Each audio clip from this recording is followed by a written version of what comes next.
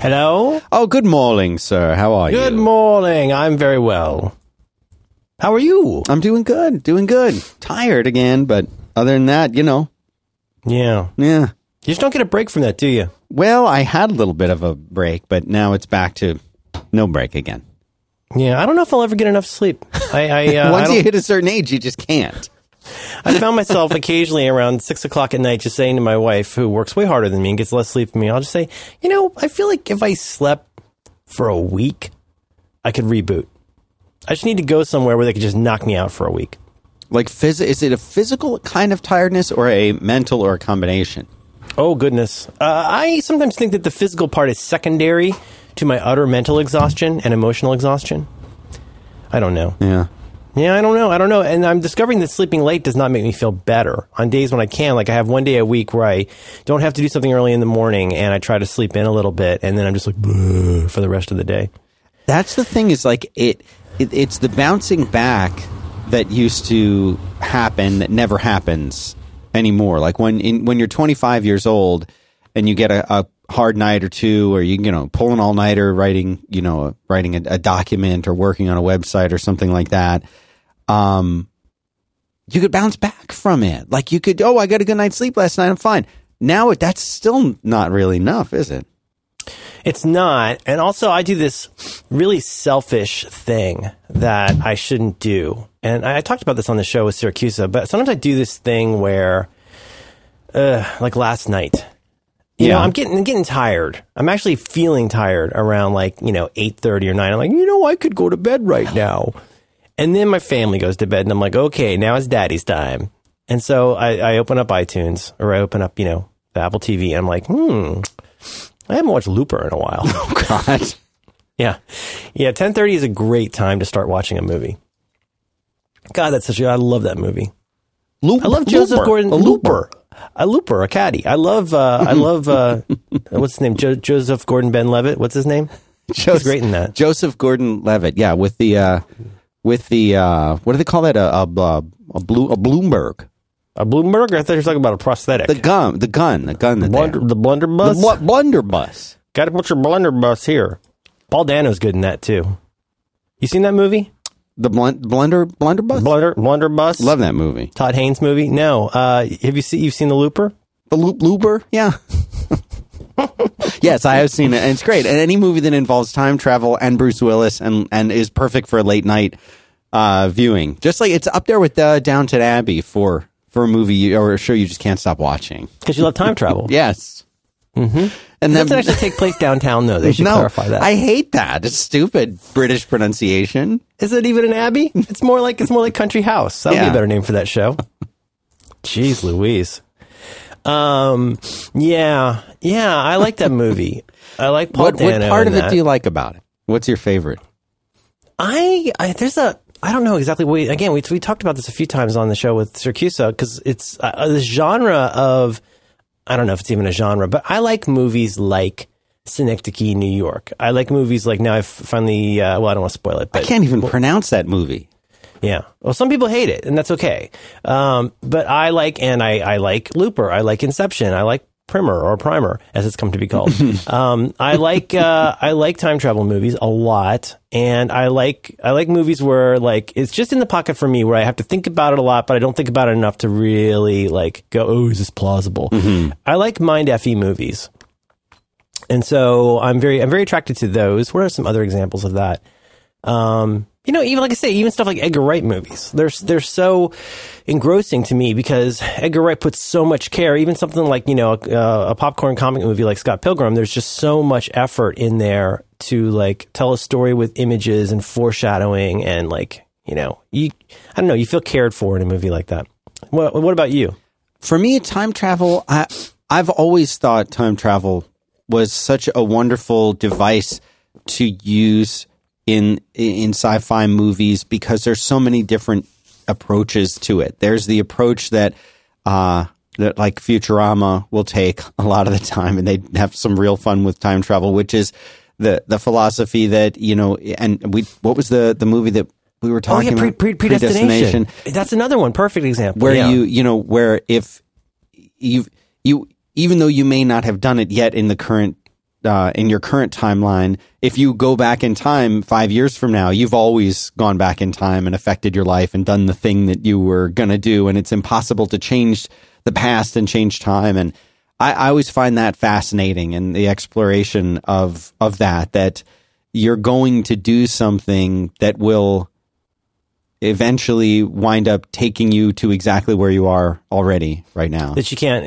like on Doctor Who, a fixed point in time. Right. Like, there's no way you can't do this. And, I would just say, go check out the movie Spoiler. Excuse me. I need more coffee. Check out the movie Spoiler by Merlin Mann. I'm going to tell you how it ends. Check it out. Hey, have you seen that? Have you seen Spoiler? It's really good. It's great. Oh my God. It turns out the pig was actually their son. They tell you in the first minute. It's awful. The movie Looper, a caddy. Shoots a Blumberg. What's a Bloomberg? You talking about the blunderbuss? Blunderbuss. Chewbacca bobblehead. Browsable lookbooks. And there's a TV show that's coming out that has Harry Osborn. Or right. is it Harry Osborn? Which one is the son? Talking about the young one that went to college, or the one that was in in Deer Hunter? The younger, the one Harry Osborn. Yeah, Harry Osborn. He had the drug problem. Yeah, he goes back in time to try and stop the JFK assassination. I think it's a Netflix. Oh, that's a bad idea. No, it's good. It's gonna be good. It sounds like a good show. Terrible idea. If anything, I'm sure winds up causing the assassination. You got Man in the High Castle, similar kinds of themes. I enjoy that stuff. That Predestination, boy, that one really. I guess I wasn't really quite prepared for what that movie was going to be, and I still think about it a lot. Yeah, I like a thing like that. And what was my point? Oh, yeah. So in Looper, I don't want to spoil Looper, but Looper, I imagine. Film. Well, I imagine this is something that has been just in reference to you here, though, without saying too much. There's something that happens in the first act of that movie I've never seen done before that involves what you're describing, which is something. So you end up having crossing the streams or whatever, and there's the past you, there's the current you, and the future you in the same time stream, and that causing something to physically happen to the old you has an impact.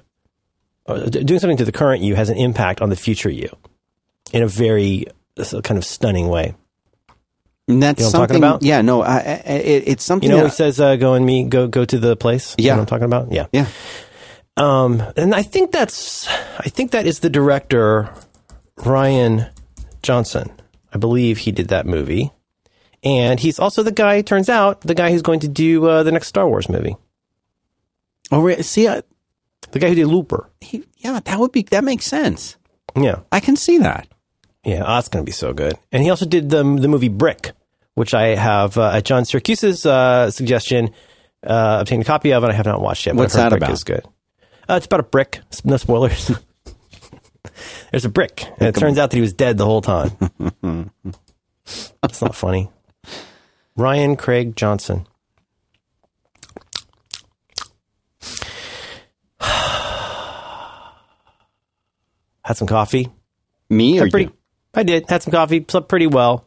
9 o'clock is a little early for me. If you ever want to change this, well, no. If you want to do what works for you, but if you ever want to change it to 10, I'd be okay with that. I might be able to make that work. See, 10 is my noon. That's a lunchtime thing. You want to do a lunchtime show? Get a pizza brought in? Yeah, I'll do that. I'll have a pizza at 10 a.m. That's what I'll do. You people, you're still, you've got that East Coast state of mind. Me? Yes.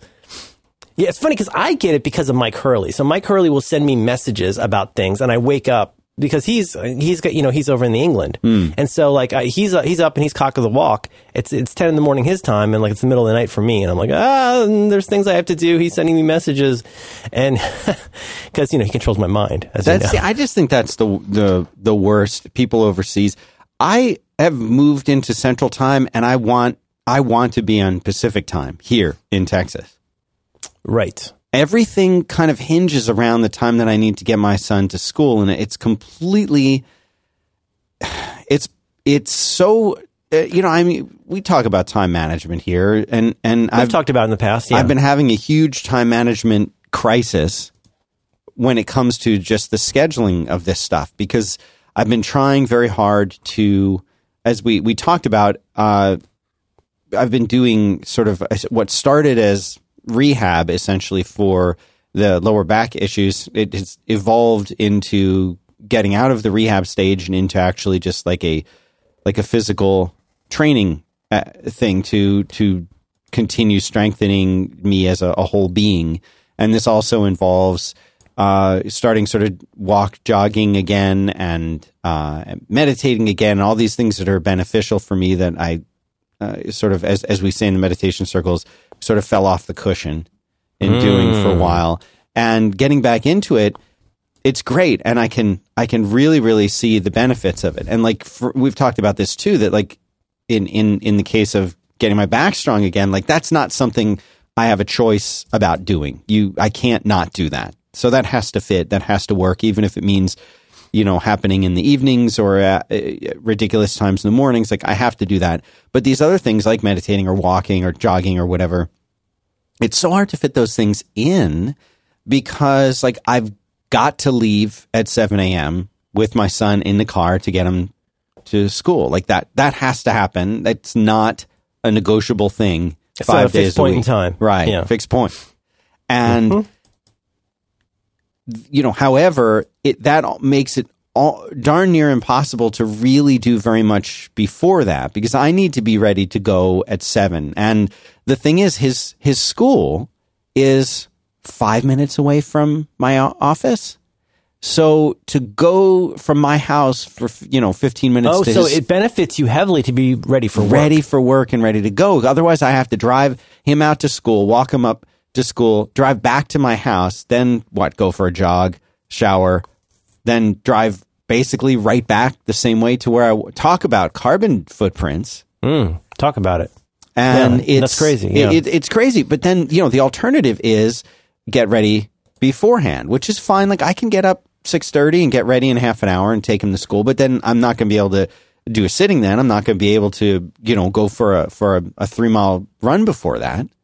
Because why? Because then I would have to wake up at 5 in the morning. Well, why don't you wake up at 5 in the morning, Dan? Because for me to get even let's just say 7 hours of sleep, which would be nice. Now I'm basically going to bed 30 minutes after I get home. I need some time to do something. Well, why do you need that time? Can you get home earlier? And it's as it is, there's so much that we want to get done in a day, and there's so much running back and forth. And yet I have this thing that now if we get him to school at 8, the whole world would be different. Everything would be wonderful based on the times that I'm comfortable waking up, going to sleep. And, but of course, you can't do that. So everything just becomes so much of a challenge. Forget the challenges that actually are at work with scheduling times and other things. But I think a lot of people can relate to this. Mm-hmm. Yeah, I had a call this past week with somebody about, this stuff. I don't know what to call it. It's just not coaching exactly. It's just a call with a nice person who wanted some help. And, he's probably listening now. Hello, friend. He had a classic challenge. He's working his way through a classic challenge, which is that he's a guy who has a full-time job in development. He's got a family. He's married and has 2 kids. And he's also writing a book about a development language issue.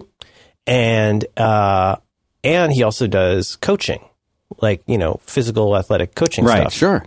So, okay, so he's got a job. That's the job, right? You got to go to the job. He's got the family. And, the family, I mean, even if you are a pretty bad parent like me, you still have stuff that you need to do at certain times. That's kind of fixed.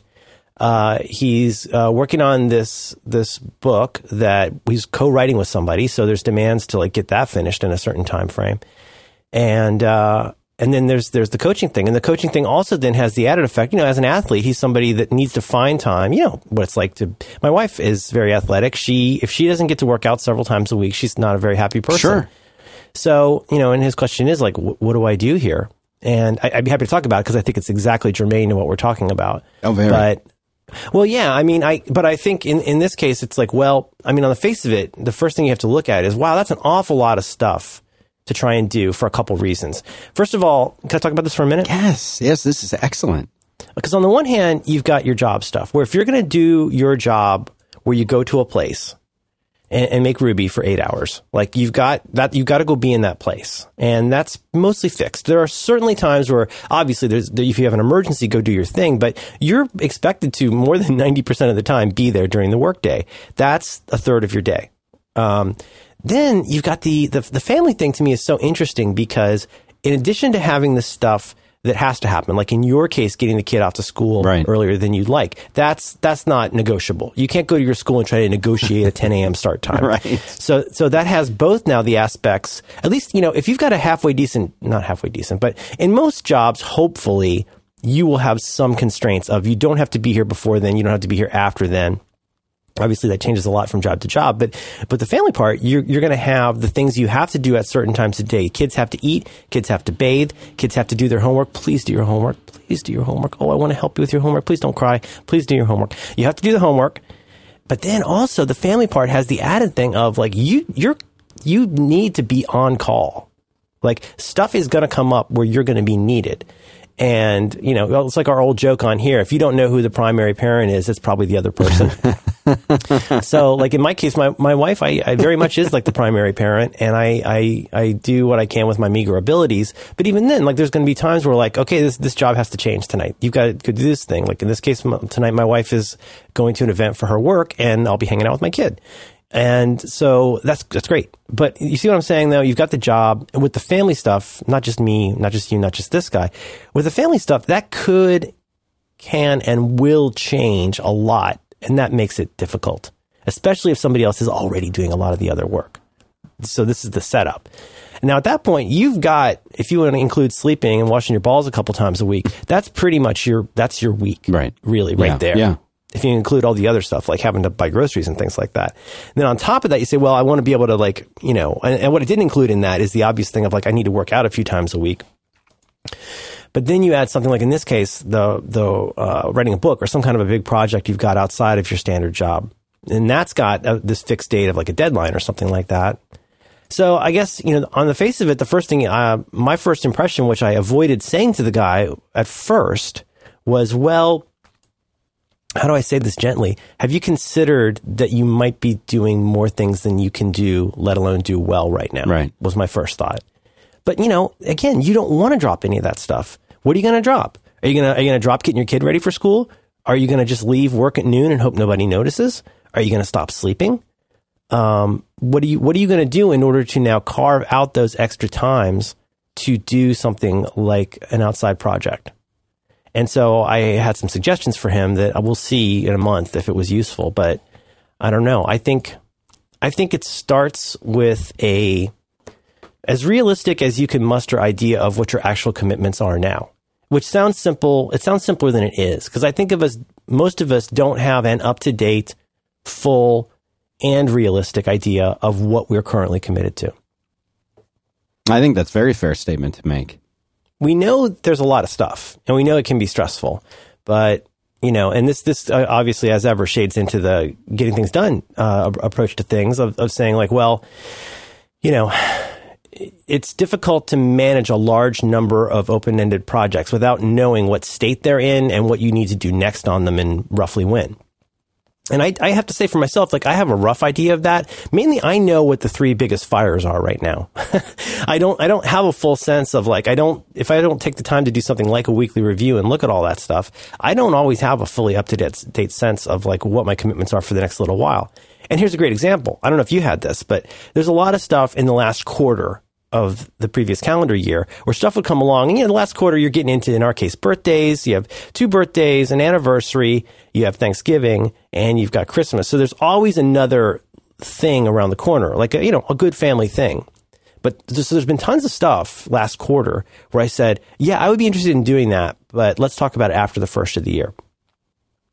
And I guess I didn't realize how many of those things I had done, because I go, like it's like the morning of the first business day after the first of the year, and it's like ting, ting, ting, ting, ting. It's like all the podcasts, all the interviews, all the stuff, let alone all the stuff I didn't know about where somebody else had been waiting till after the first of the year to ask about it. Nothing bad about any of this, but it was a little overwhelming.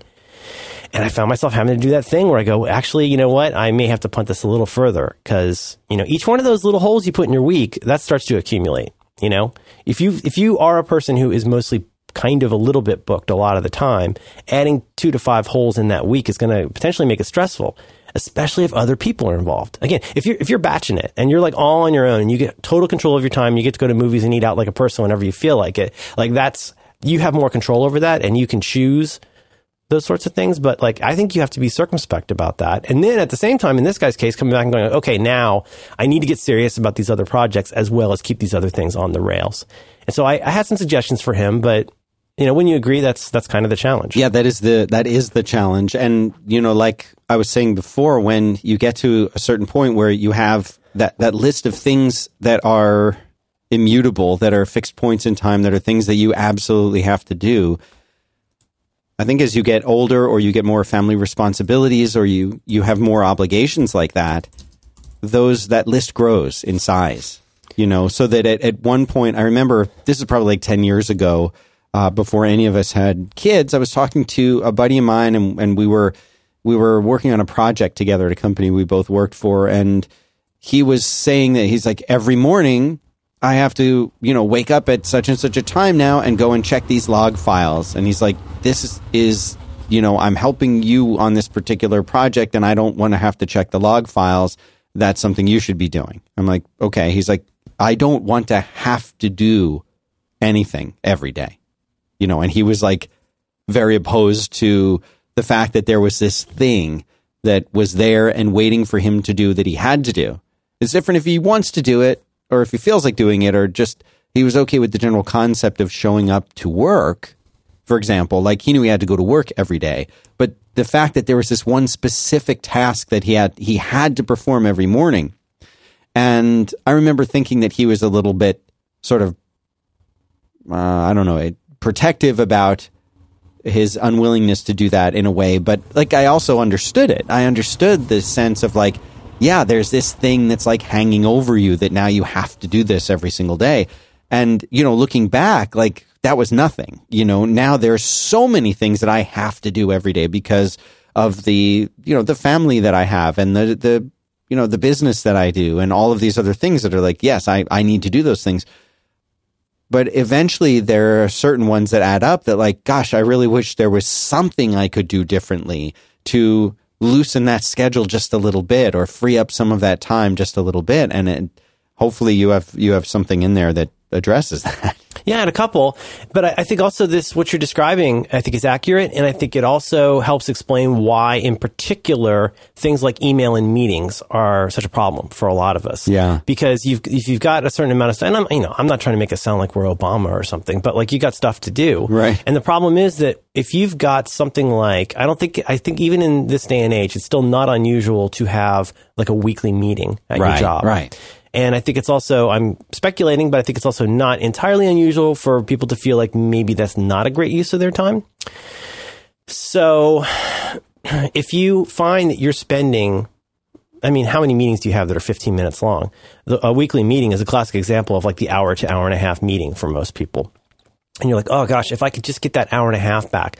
The value that I personally derive from this meeting does not earn the hour and a half of time coins that I'm spending on it. I could make so much better use of that hour and a half. And then of course, let's just make it a little worse. What if the meeting starts late? What if that meeting runs long? What if people aren't prepared for that meeting? And that's really starting to cut into you. And it gives you that constant, gnawing sense that there's a way we could probably do this more efficiently. Ditto with email. As with the family situation, you never know what's going to show up in email. That's what makes it email. It's not a drawer of cutlery. Email is a place where anything could show up. And so even if you're not a naturally anxious person like me, I think it's not unusual to feel I should probably be checking that as well. So that's the conditions that you start with. So it's not difficult at all to get to where you feel between whatever you have to do at home and whatever you have to do at the office, or work. These are two things that can and will take up a huge amount of your time. So you want to hear my suggestion? Yeah. Did you want to tell me about something you like? I can do that, but is this like a teaser? We could make them wait? Yeah, in the industry we call it a teaser. Okay. Let me tell you about Harry. It is 2016, FYI. Are you kidding? No. Oh my God, I'm so not ready for this. And no, it is. And but you know what? As we've talked about lots of times on this show, that the new year is a fresh start. The mindset. You open your eyes and you say, you know what? This is the year that I start shaving better. I stop overpaying for a great shave. That's a resolution, if you will. A New Year's resolution. I am going to stop overpaying for a great shave. But unlike most of our resolutions, this is one you can actually do. And you know what? I say try it out. Try it out with Harry's. Mm-hmm. German engineered 5-blade cartridges that they ship out to you. You will not cut yourself. You will not create razor burn. And if you do, if there's something that happens and you're not 100% happy, they give you a full refund. Did you know that? That's a thing that they do there at Harry's. I've never had cause to use that. Neither have I. I didn't even know it was there. I don't think anyone's ever had to use it. Don't quote me on that. Factory direct prices, this is what they do. Harry's cuts out the middleman and they ship it right to your door. Their blades are like twice the quality and half the price of a leading brand. They've had over 1 million guys have already made the switch.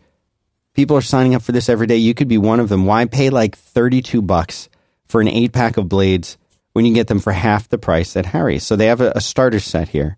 It's $15. You get the wonderful razor, you get the moisturizing shaving cream, and you get 3 razor blades.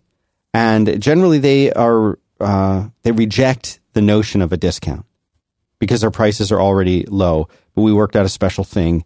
They're giving you $5 off your first order. $5 off your first order. If you use the code COMICS, go check them out. Thanks very much to Harry's for supporting. Back to work. Harry's. I'm looking at my page at harrys.com/profile.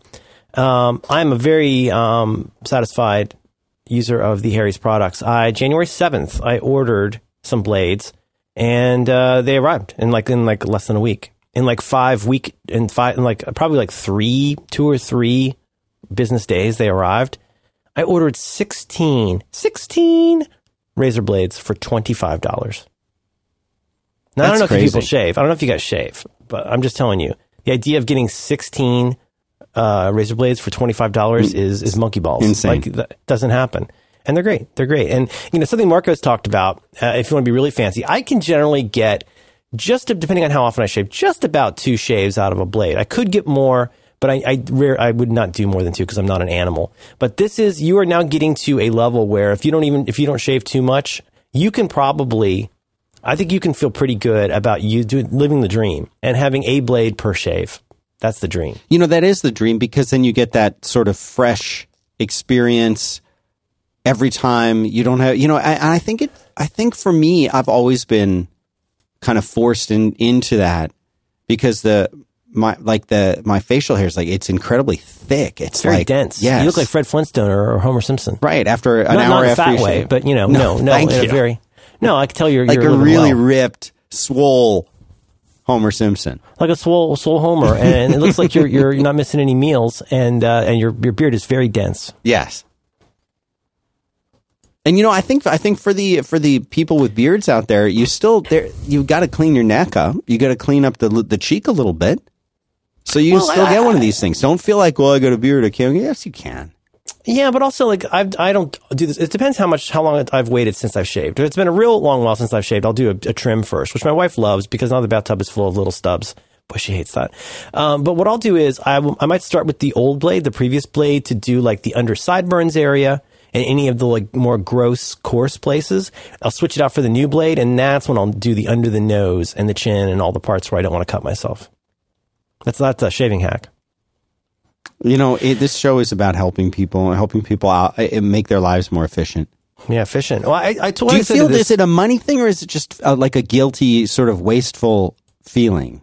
What? Of only wanting to use the razor once?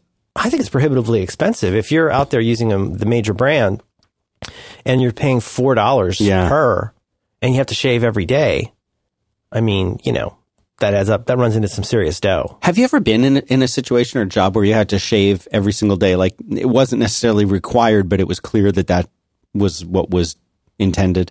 Oh, yeah. Could you do it? Can your skin handle that? Well, it had to. I might phone it in for 1 or 2 days, but I would not go 3 days without shaving. It just looked, this is a place where you had to wear a tie. And this is the 90s. We didn't have stuff like Stubble then. It was in the buy period for Stubble. Yeah. Between Don Johnson and today. And so, yeah, I had to shave. It's just a thing I had to do. So, what I said to this fella was that I think, how did I put this? It seemed really smart at the time. I think that one problem with being a little bit overwhelmed has to do with something we've talked about a lot on here is estimating errors. And errors in first, I don't know if you call this an estimating error, but part one is not being entirely aware or up to date on how much stuff you're at least partially committed to right now.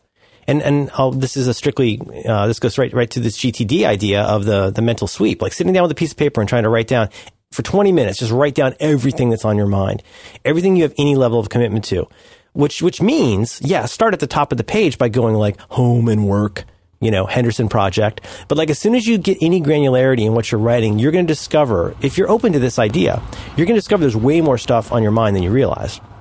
So you might go Henderson Report and you go, oh, that's right, I have to call this person about getting the latest copy of the Henderson Report. Or go like, oh, geez, I just remembered I might have jury duty next week. Or I need to get the lawnmower fixed. And once you start doing that, it can be very illuminating to realize how much stuff you have some level of commitment to, right? So I think the part of the problem in the estimating error is we start by going like, well, here's this thing that I have to do or there's going to be problems. And certainly you want that on your list. But then what you may not be accounting for are the myriad other things you are somewhat committed to that have an unknown amount of time associated with them. So, not totally knowing what's on your mind and what you need to do, and not totally knowing how much time it's going to take. If you really knew everything that you had to do to a near certainty, and you knew how much time it would take, this would not be a problem because it could not be a problem, in my opinion. Because, and here's why. Like, if you were up to date on the fact that you're committed to 16 projects this week, each of which will take 80 hours. For example, let's say you were being honest. I'm being extreme for a reason here, but hopefully this will clarify a little bit. If you suddenly realize that, okay, I'm kind of committed to all these things, there's no way I could do all of this stuff in a month, let alone in a week. Well, what are you going to do about that? Are you going to try and find that time? You're going to try and find an amount of time that simply cannot exist to do it? Well, you can't. So now you're going to have to get more specific about what stuff you're committed to, and you're going to have to get a little bit more granular about how much time is involved. Because once you start doing this, I feel like some very interesting things start to happen. So in the case of this fella, I try not to give people advice because, advice is lame. But, at length, what I finally said was, I said, if it were me, I said, what I would figure is I would have a little thought experiment. I said, where for 1 month, you got these two outside projects. In his case, and forgive me, friend, I hope you don't mind me talking about this. I'm not using your name. And in the one case, you've got needing to work on this book. And in the other case, you've got wanting to start this thing with coaching this group or, continuing those things. And I was like, what I would do is pick one of those arbitrarily. I said, it sounds like the book thing is more of something that has to happen. So start with that. Now figure out how many times, is this okay that I'm doing this? No, I like it. So let's say you're going to say for the next 30 days, my primary, what I said to him, the joke I made was decide what your primary secondary project is. So you've got the primary project of home and work, and then your secondary project, pick one secondary project that you're going to commit to for the next month.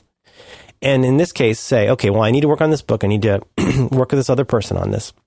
And I was like, at this point now, you start having to do a lot more real world estimating.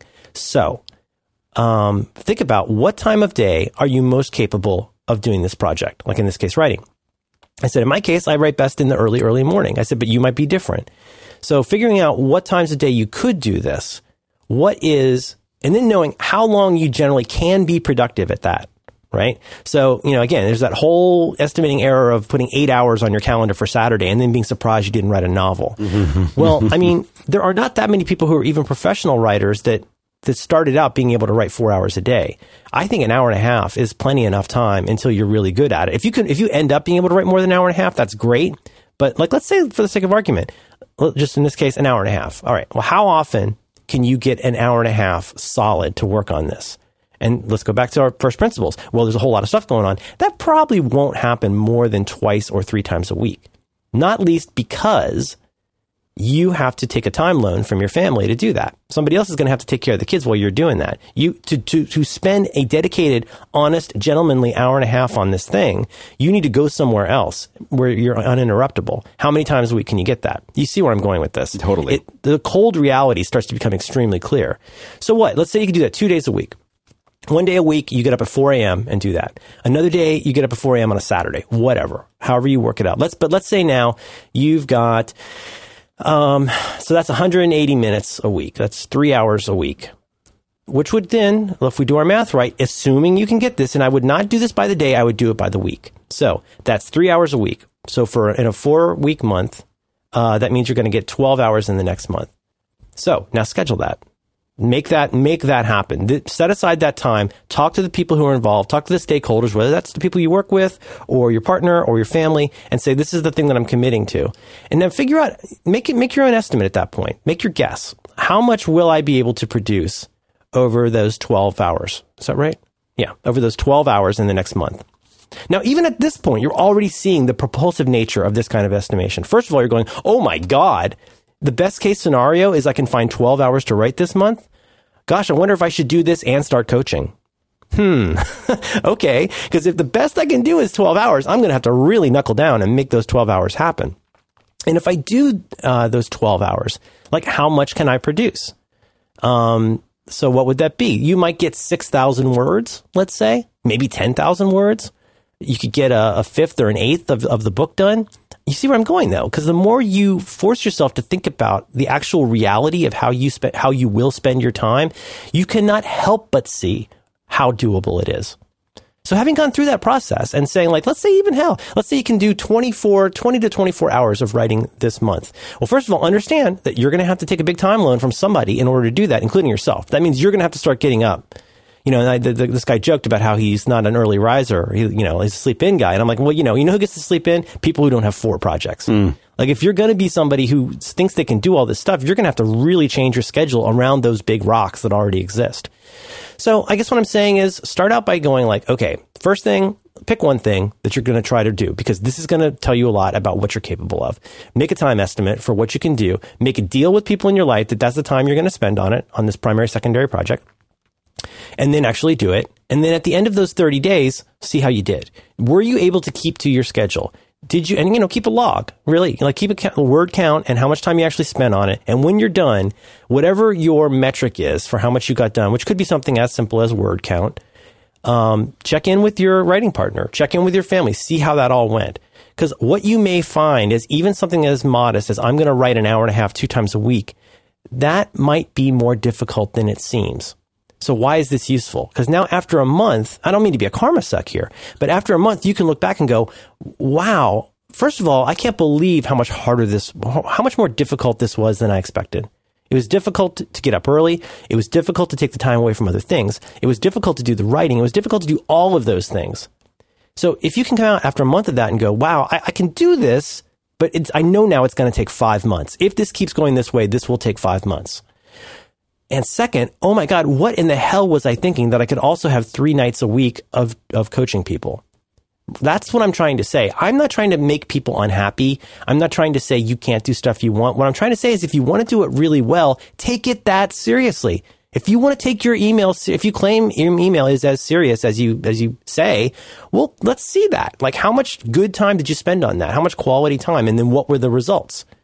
Right. So in this case, I think, and I'm sure you've been through this with software development, where one of the most difficult problems is estimating the amount of time it'll take to do something because you don't know how stuff is going to change. Let's say you're writing fiction. My God, who knows how that's going to change? So that was my suggestion to him, was to take a month and do that, see how it goes, and then, look back on how it went and what he would want to do differently in the following month as a result of that. But, we're back to that old Chinese proverb, if you chase 2 rabbits, they'll both get away. Focus on one thing that you're going to take super duper seriously. See how well you can do with that before you start shucking and jiving with 15 different little side projects. Well, the subtext to this, and this is the thing that people don't like, I know I certainly don't like it, is that the conclusion you may come to is that you won't be able to do the things that you want to do, or you won't be able to do all of the things that you want to do. Absolutely correct, yes. And that's the part that I would think all human beings kind of want to resist, is it, well, no, wait, I still want to do that thing that I want to do. Like I have to do this stuff over here. And, but this is what I want to do. And wait, you're telling me I can't do it. Maybe I'm telling myself that I can't do it. That sucks. I don't like that.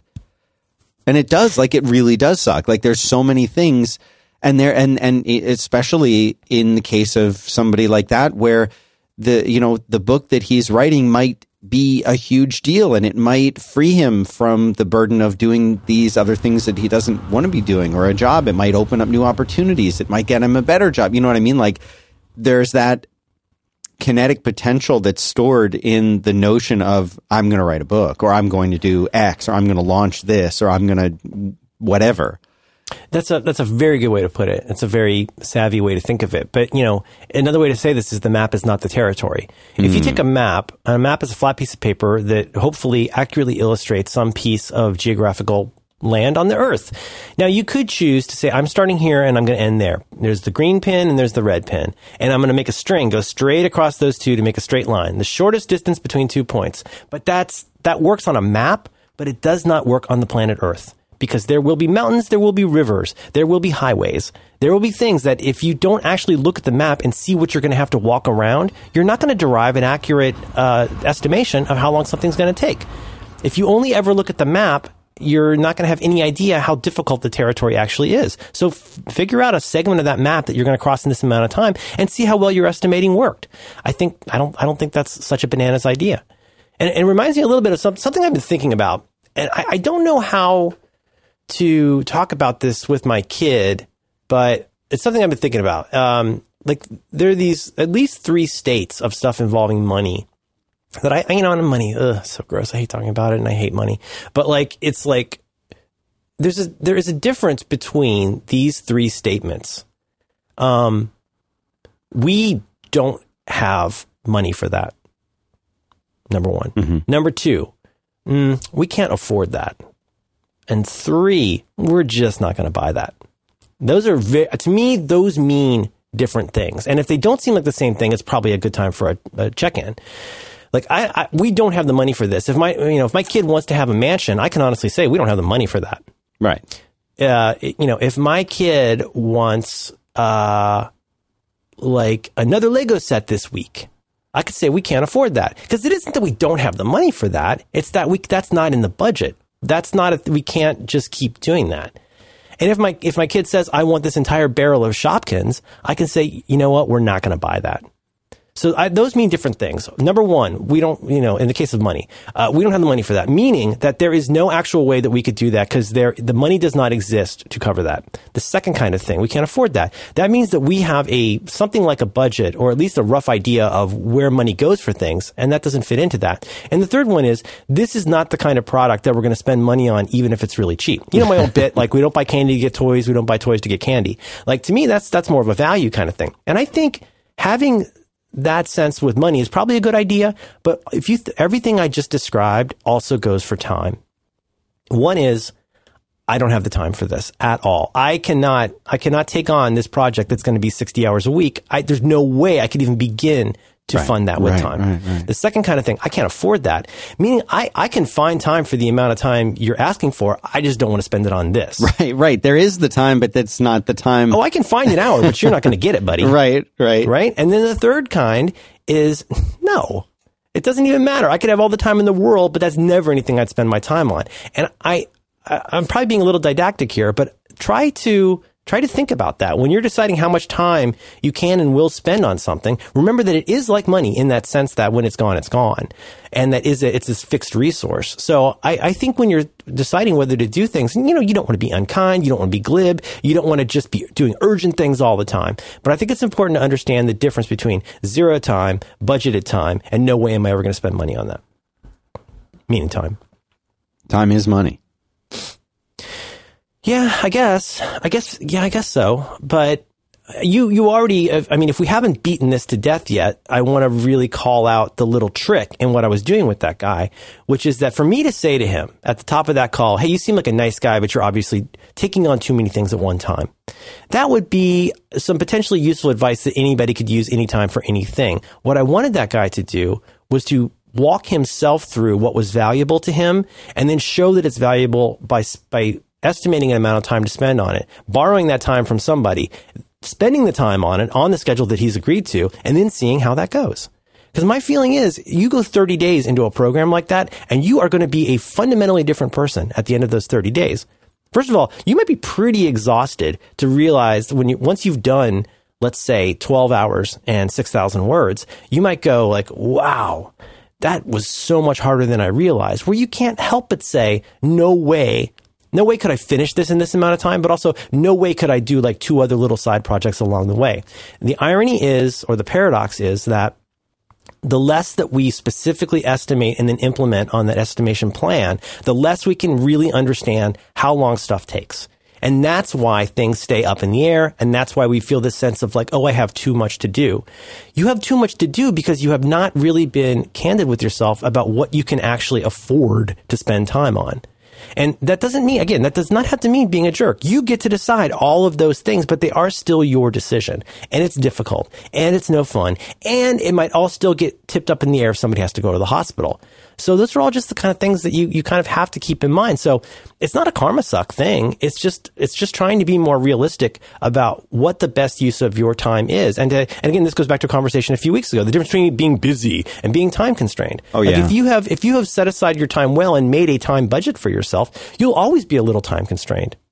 So I don't know. That's my thought on that. You know, I was reading an interview with the current CEO of Twitter, Jack Dorsey, and it was talking about his day and his schedule and how he's the CEO of Twitter and also of Square. Square, yeah, I almost said Stripe. Square, different company. And how he has, in order to perform CEO duties for both of those jobs, that he is incredibly meticulous down to the minute with his time and exactly how he spends his time. And pretty much every single minute of his day is accounted for from, not just from the minute he gets to work, but from the minute that he wakes up, which he says he goes to bed. I think it was like 11:30 and wakes up at 5:30. And like, I was reading another similar article about Jim Cramer, who has an equally restrictive and specific schedule that he needs to stick to get through his day. If he's 5 minutes late for one thing, who knows what the effects of that would be. But in both of those situations, it's fairly interesting because, in Jack's case, he's running 2 companies. There are a whole lot of people who are probably counting on him to be at a meeting or to listen to something that they have to say or to write an email, Yeah, it has like a propulsive, maybe geometric effects, not just on everybody else, not just on the scheduling of the rest of his day, but upon all these other people. Yeah. Like when he messes up his schedule, that ends up affecting a lot of people. Right. Jim Cramer can't be late for the rehearsal part of his show or else his show won't be on time, but you're doing a show for, what is it, MSNBC or whatever, like it's got to be on time. Like it's going to happen. And most of us in our lives don't have quite those kinds of extreme deadlines, but looking at those kinds of schedules and saying, you know what, like it might be possible, like you were saying, it might be possible to do that kind of thing, but you also need to account for like how much flexibility you want in your day or in your schedule. And if you want to start something at 3, but you have a time commitment that goes from 2:48 to 3:07, you're going to be stuck. And I remember listening to you talk about writing the things down that you're doing and how long things take and how you feel about them reminded me of a really great talk that the designer Tina Roth Eisenberg, who is at SwissMiss.com, she talked about. It was a different topic. She was talking about how to figure out what kind of person to hire to help you if you're in that situation. But one of her suggestions was write down all the things that you do in the day, write down how long they've taken you, and then put like a little smiley face or a frowny face or a neutral face next to the thing that you're doing to kind of give you a reminder of like, oh, I had to go and do this thing and it made me feel really good. I really enjoyed writing code or writing that text or sending the emails that I had to do or, allocating time to just read or browse the web and like, was that fun or not?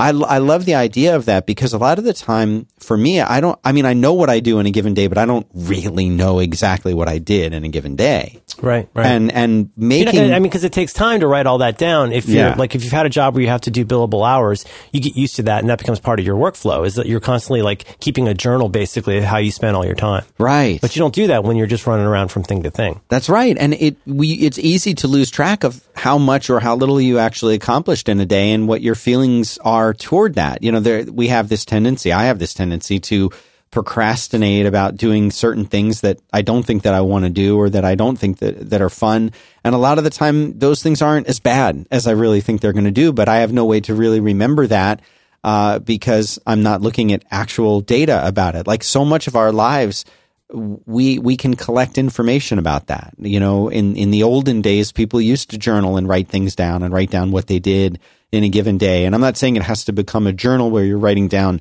your deep emotional feelings about the 10 emails that you sent in between one podcast and a sponsor call, right? But like writing down what you did or making a little note about what you did and if that was something that was easy or hard and how much resistance there was to get that task done, measuring your resistance with a happy face or a frowny face, you know. That's an interesting idea. Yeah. Another thing that's, you know, when I first heard people did this thing that I'm about to describe, I thought it was a little bit mental. But I remember first hearing that when people would use OmniFocus, they would go in and if they just finished a task and it wasn't a task that was on their list, they would go to that project, add that task, and then tick it off. Which is something that I occasionally do now, which I know sounds crazy, but think about the benefits of that in some ways. Is that, first of all, what you're describing is like, this is a classic productivity hang up, is people going like, here's the 50 things I have to do today, and then you have 50 things to do tomorrow. What very few of us account for, on the one hand, is what stuff will come up that's not on the list today. And is that all dumb stuff? No, that's stuff that needs to get done. So when people are beating themselves up about how much they're getting accomplished, they are in numerous ways not accounting for how much stuff, A, comes up throughout the day, and B, gets done throughout the day, whether it came up today or not. Stuff that wasn't on the list. So, and I think that you should be aware, you don't have to go and write it down, but be aware that you did more than you thought today. Right. Just because you didn't do what was on the list doesn't mean you didn't do work. So I've done that. I'll go into OmniFocus and I'll say like, oh, I just paid this bill, tick it off. Now, some people actually then go back, and this is not a dumb idea. You can go back and there's a perspective. You can make a perspective for yourself in OmniFocus to go say, like, show me things I accomplished today or this week or whatever. I actually think that's kind of useful, not just to say, hey, yay me, I get a gold star. It also can be extremely effective for realizing or remembering, once you're out of the busyness of doing those things, what else do you need to do now? Think about a game of baseball. Just because you caught the ball doesn't on one bounce doesn't mean the play is over. You got to throw it to somebody else now. Or in tennis, like a volley is just one part of the game. There's probably lots of stuff that still has to happen as a result. Are there any follow-up things that you have to do as a result of what you did today? Go look at your calendar, last week and next week, last month and next month. Is there anything you still need to do as a result of that? So, I mean, when you're figuring out why your day is so full of stuff, stuff is just stuff. A pound of stuff always weighs a pound of stuff, no matter how valuable or useful or money-making it is. It's still a pound of stuff, title. So I think, I'm not saying to do this just for therapy, but as a way to be more effective and to, again, stay cognizant of how much you have to do or that you're committed to over a certain amount of time. Be aware of that. It's one thing to be stressed out. If you're in a situation, again, one of those horrible situations where somebody's sick, and you know that mostly 100% of your attention will be committed to taking care of this thing, that actually can be it can give you a lot of focus because you have to say no to everything else. But, every other day of the year, you're going to be confronted with lots of different calls on your attention. So keep in mind what you are actually, capable of in that time. Could you go look at show notes? I want to show you something. All right. This is something I ran across this week, written by on her site Bobulate. Liz Danzico wrote something this week, and it isn't often that I run across something about productivity stuff that I think is really smart, but I feel like I've kind of seen it all at this point. I thought this was really smart. In this post on her website, Liz is responding to something that's been getting passed around a lot, NPR and other places.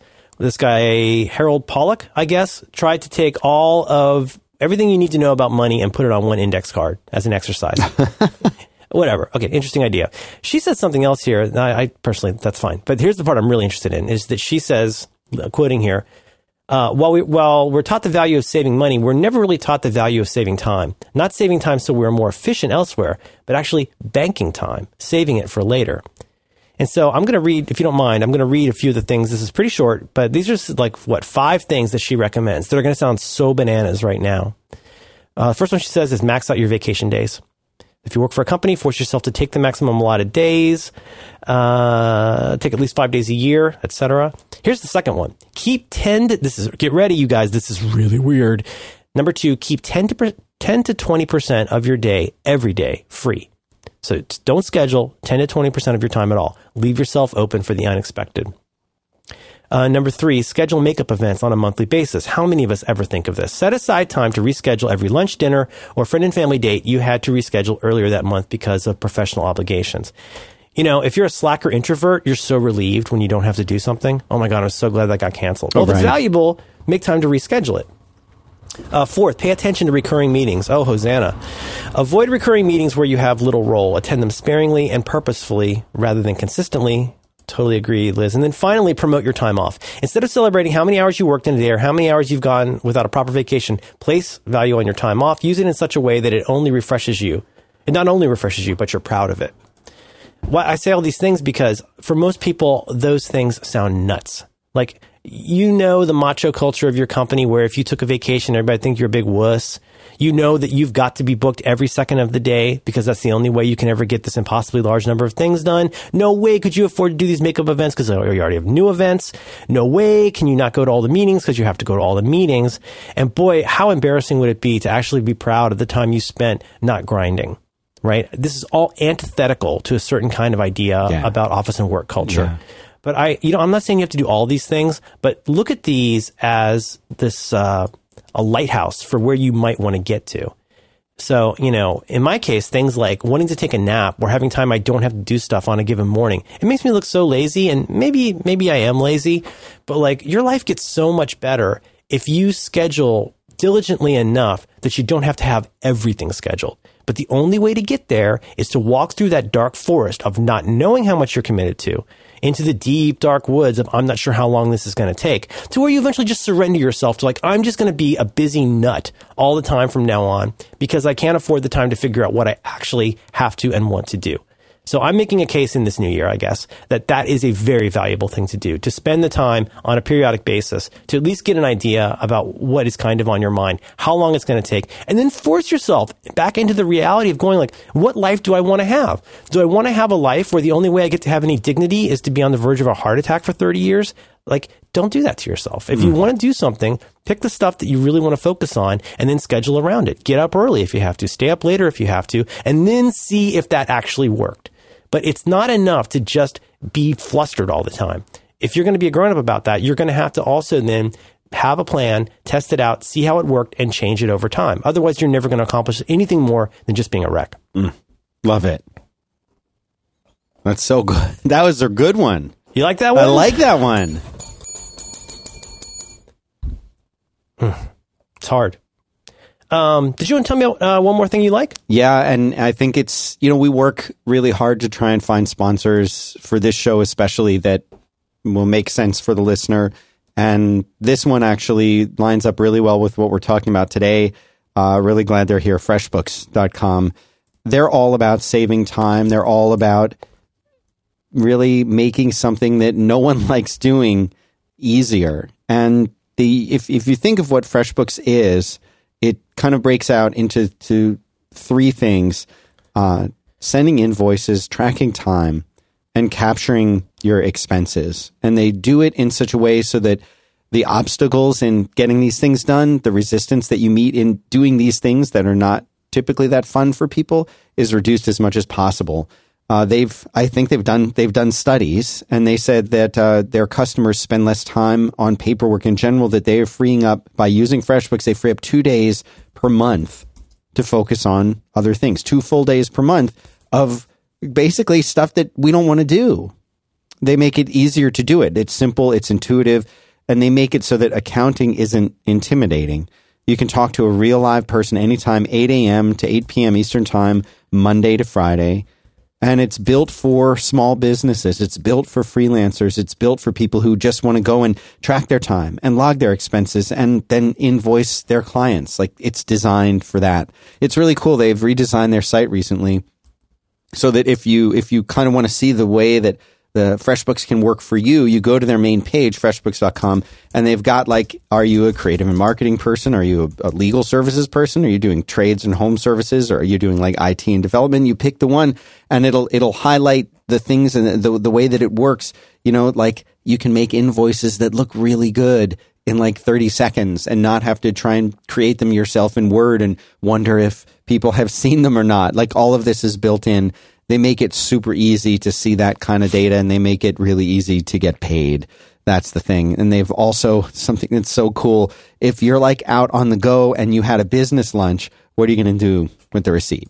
You're going to fold it up. You're going to put it in your pocket. When you get home, you're going to put it up on the counter. You're going to put it somewhere and you're going to forget about it, and you're not going to expense it, or you're not going to be able to send that into your accounting system because it's too hard to do it. There's too much resistance. Well, guess what? You just use your phone and take a picture. It goes right into the app. Done. FreshBooks takes care of the rest. I mean, they've thought about everything. So they've made a special URL for our listeners. FreshBooks.com/back-to-work is the URL, and that'll let you try it free for 30 days. And when you're signing up, they actually have human beings that read all of the signups. There's a little blank in there that says, how did you hear about us? Just put back to work in there, and we'll get credit for your referral, and you'll get 30 days for free to try it out. So go to FreshBooks.com/back-to-work.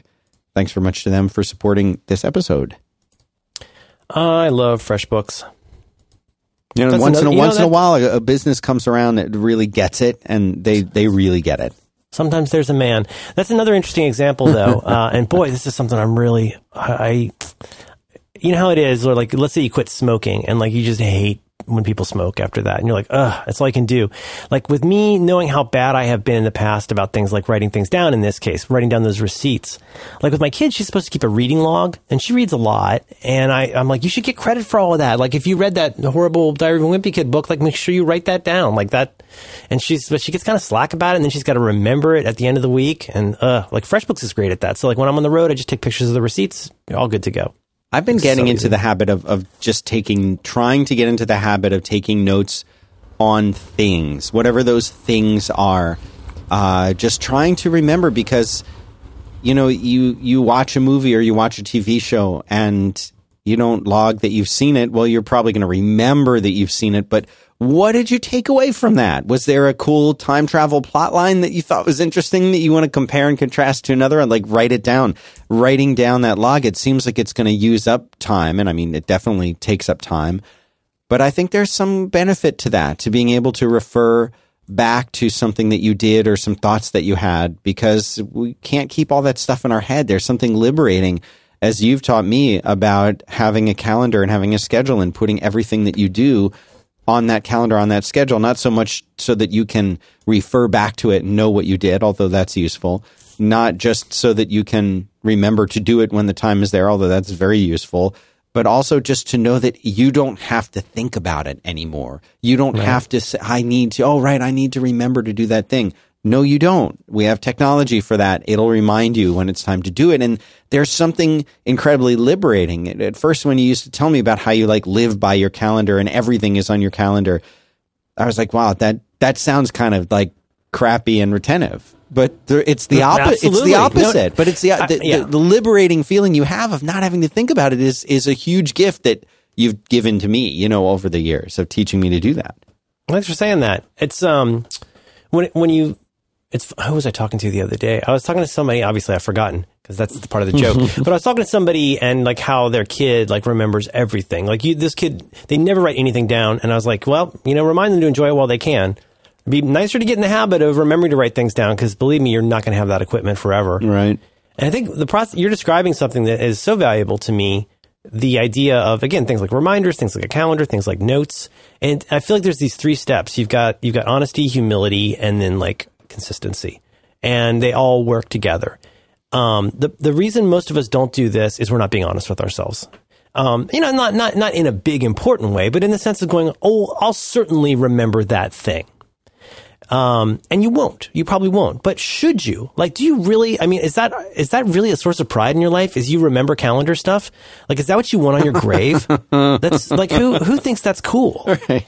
Like, only you. Like, that's weird. You sound like somebody's grandpa. I've never forgotten a thing. Like, shut up. That's really weird. So be honest and realize that you don't, because then it takes humility. And the humility is that, like, I'm going to do this. I'm going to grind on these dumb things that I do just because I've accepted that I am imperfect. And then third, if I'm consistent about it, this will all work. If I'm honest about what I'm not great at, if I have humility about realizing I need to make a change in that, and then I have consistency about how I apply it, that's how you build a habit. And so in that case, it could be something like, I just want to remember, every time, take a note of what movies I watched this year. You could use something like Goodreads, like what books did I read and what did I think of them? The tools are out there. It's just, it does start with that honesty of going like, what would I like to be better at? Which brings us to, if I may, a little bit of fake follow-up. Oh, good. I have an item too. Okay. This is a nice email from listener Ian, last name withheld. And just suggesting, saying, if you read this before the show today, being today, I think it might be good to remind people of episodes 47 and 48, which were your New Year's resolutions episodes. Those are pretty good episodes. So I put those in show notes. If you're somebody who is thinking about New Year's resolutions, you could go and check out those, those years old episodes of the show. Those are good ones.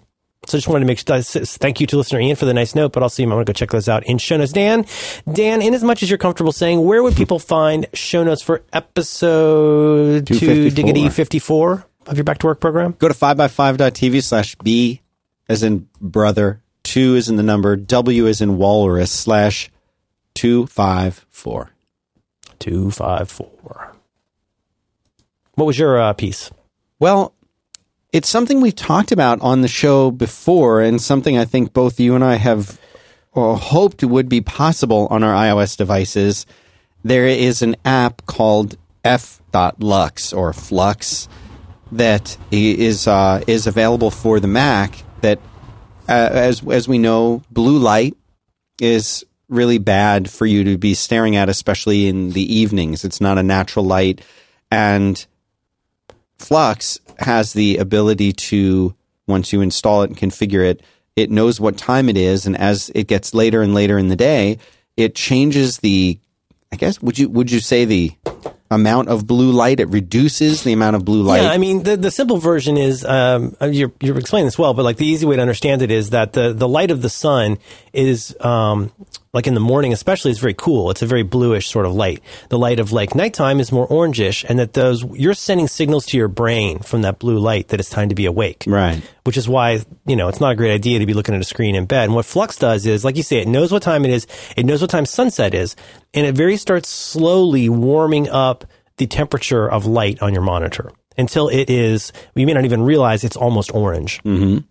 And it may not be great for doing like photo work, but like if you've ever got Flux going at like 10, like I'll be done with a podcast at like 10 or 10:30, and I'll just turn Flux off for fun, and it hurts my eyes. It's amazing, and it really does take some getting used to, especially once you forget that you've installed it and you're like working later on the computer, and you're like, what am I getting, a cataract? What's happening? Right.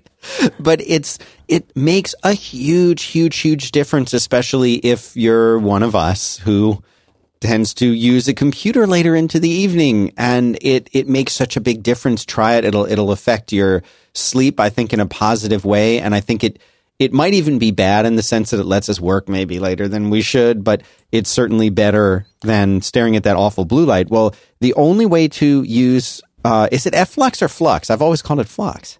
Flux. Okay, so it has been impossible to install in a legitimate way, install this app on an iOS device.